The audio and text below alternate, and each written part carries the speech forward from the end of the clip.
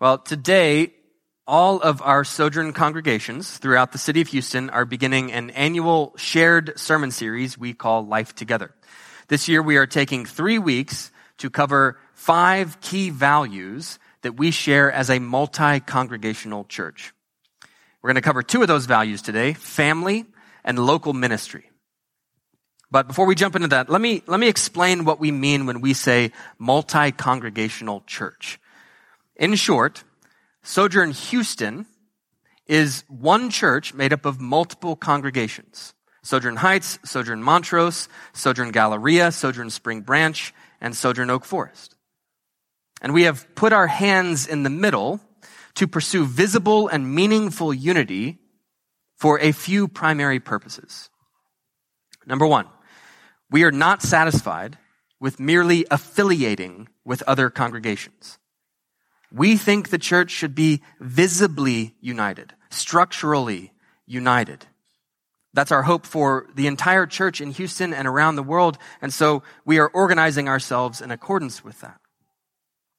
Number 2, we believe church planting is essential to the Great Commission.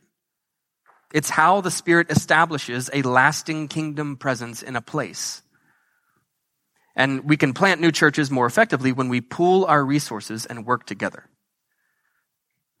And number 3, as neighborhood-specific congregations, we have a unique ability, I think, to work towards the unification and reconciliation of a highly segregated city like Houston. By simultaneously pursuing intensely local church planting and citywide unity and oneness, we believe that we can do our part to demonstrate a better way forward for the city of Houston. Okay, with that said, let's turn to Galatians chapter 3, beginning in verse 27. For as many of you as were baptized into Christ have put on Christ. There is neither Jew nor Greek, there is neither slave nor free, there is no male and female, for you are all one in Christ Jesus. And if you are Christ's, then you are Abraham's offspring, heirs according to promise. So here we have the theological basis for the church's identity as a family in Christ. This is where we derive our first shared value, which is family. Paul says there is neither Jew nor Greek, there is neither slave nor free, there is no male and female. Now, his point is not that Jesus erases all distinctions. There are Jewish Christians and Gentile Christians, Christian women and Christian men, American Christians and Nigerian Christians. Paul is not trying to erase those distinctions. He is saying that by virtue of our baptisms, by virtue of our being together in Christ, we are one. Because we belong to Jesus, because we are in Him, we are united to one another. And he goes on in verse 29. If you are Christ's, then you are Abraham's offspring, heirs according to promise. All who belong to Jesus are children and heirs of Abraham. All who belong to Jesus have received the promise God gave to Abraham. And we could go into further details about that promise, but for today, the primary takeaway from that promise is that Christ is uniting all the world into one family, just as God promised to Abraham in the book of Genesis, which we just read, Genesis chapter 17. Jew, Greek, slave, free, male, female, Americans, and Nigerians.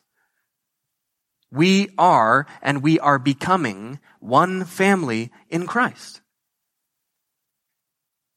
Paul expounds upon this in chapter 4. Look at verse 4 of chapter 4.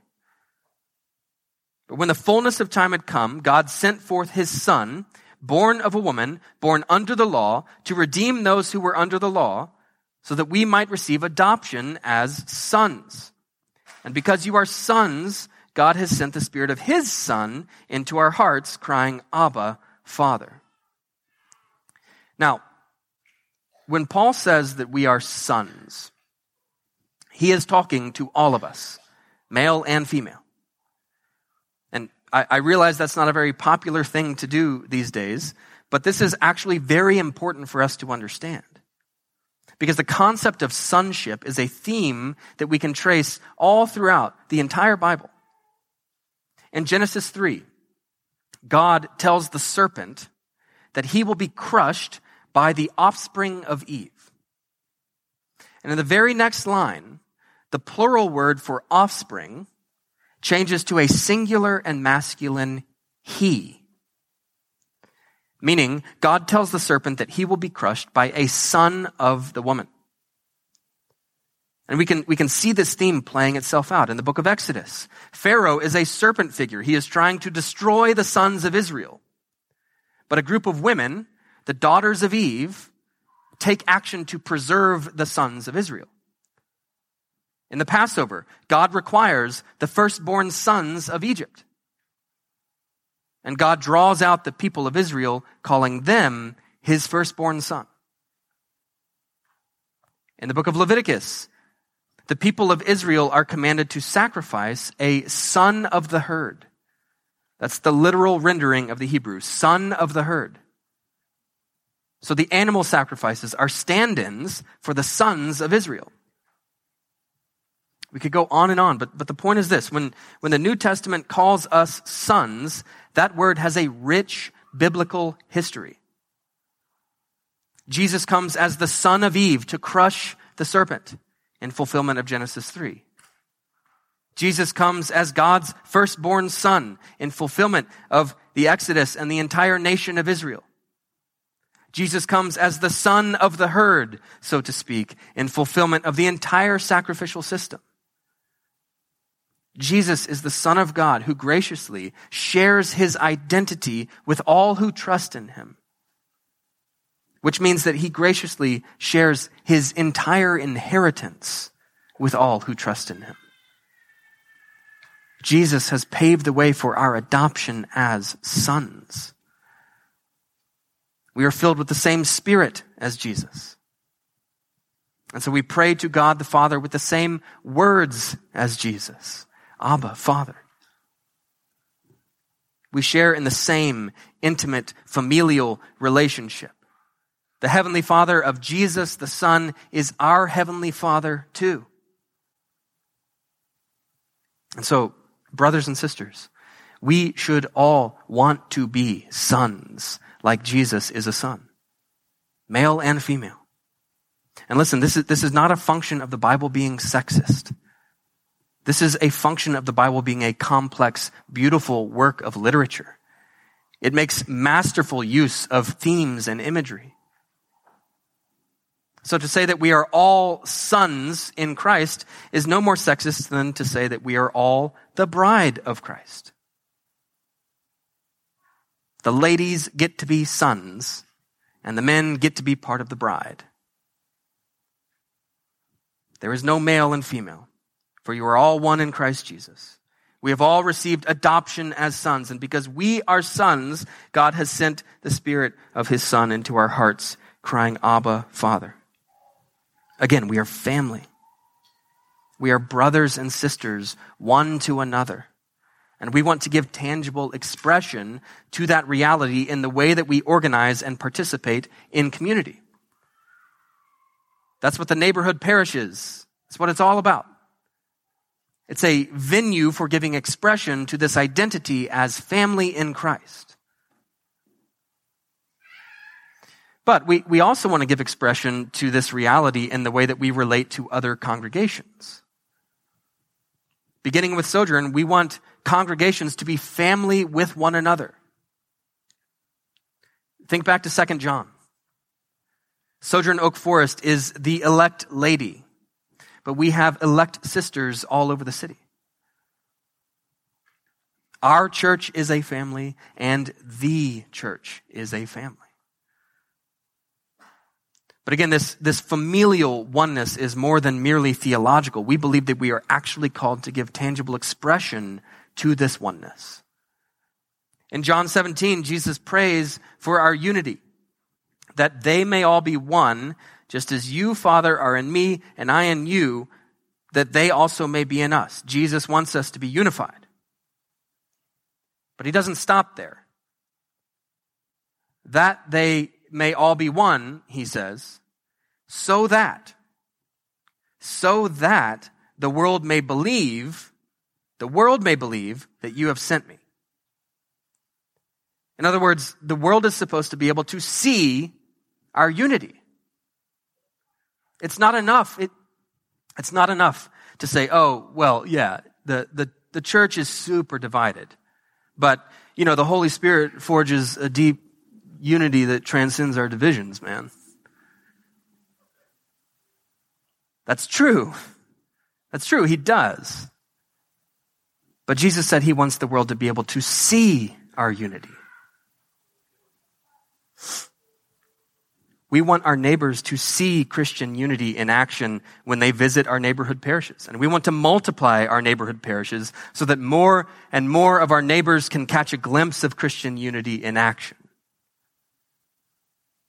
But again, we should take that one step further.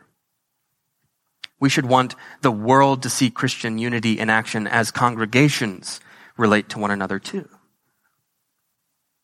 To that end, all Sojourn congregations have agreed to support one another in accordance with the golden rule.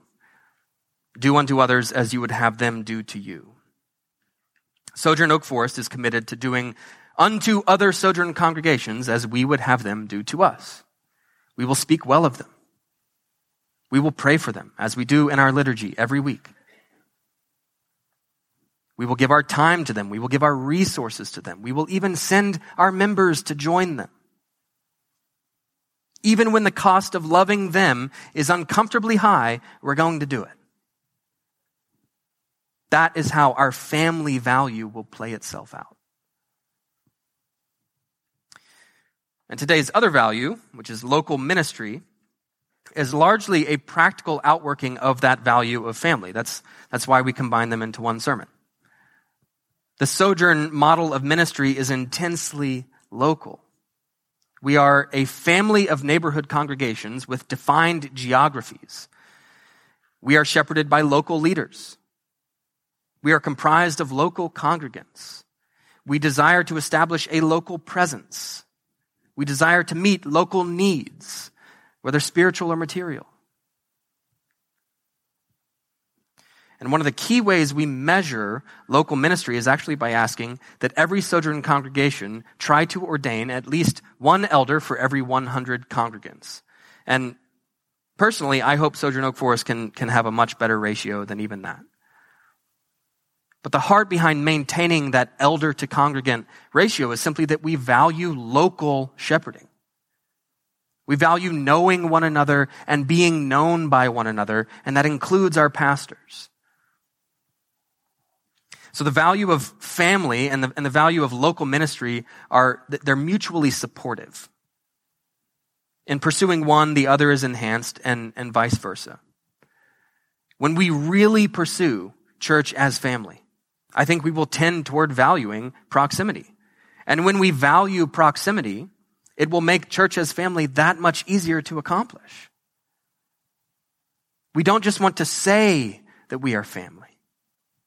We want to be proximate with one another. We want to be local with respect to one another. To be family will require that we give of our time.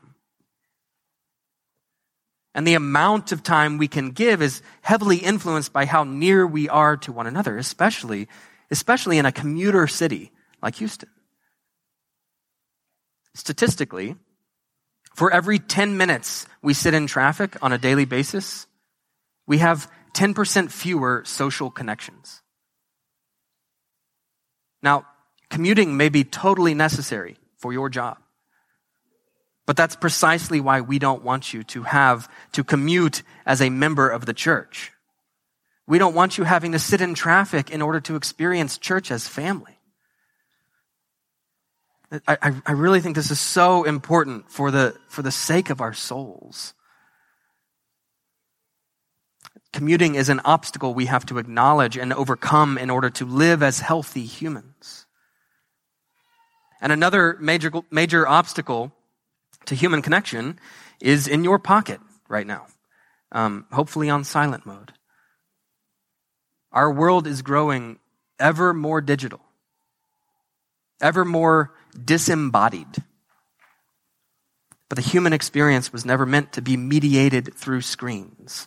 FaceTime is a technological gift to us. Zoom is a technological gift to us. But we were made for one another. We were made to enjoy the embodied presence of other people. We were made for familial bonds. You know, as great as Facebook Portal may be, grandparents are always going to prefer seeing their grandchildren in person. Personal presence cannot be replaced. And so the internet has brought the entire world to our fingertips, and this has improved our lives in so many ways.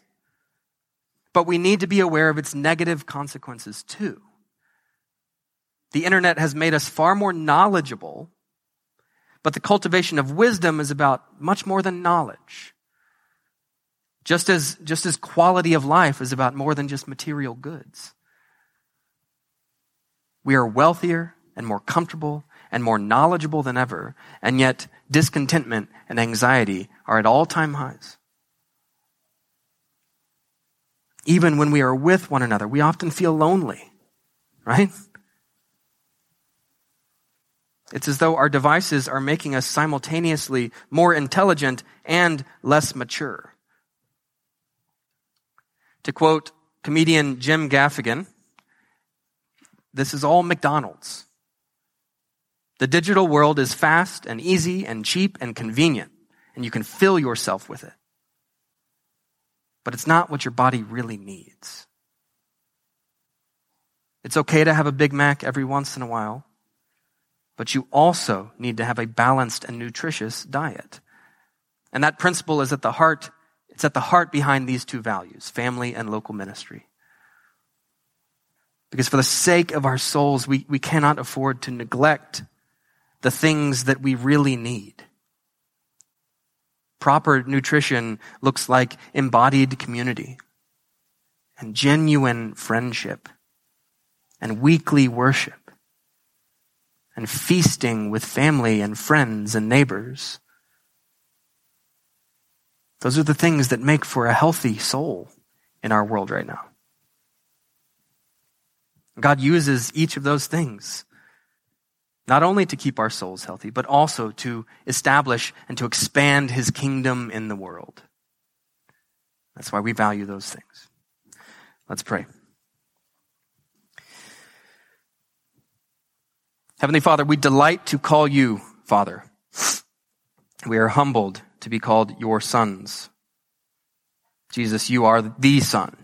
We thank you for paving the way for our adoption, but not just our adoption as younger brothers who receive a smaller portion of the inheritance, but as those who are in you, united to you, receiving all of it. Holy Spirit, please continue to deepen our fellowship and make our unity ever more visible for the sake of our neighborhood, our neighbors, our neighborhood, our city, our world. In the name of the Father, the Son, and the Holy Spirit, amen.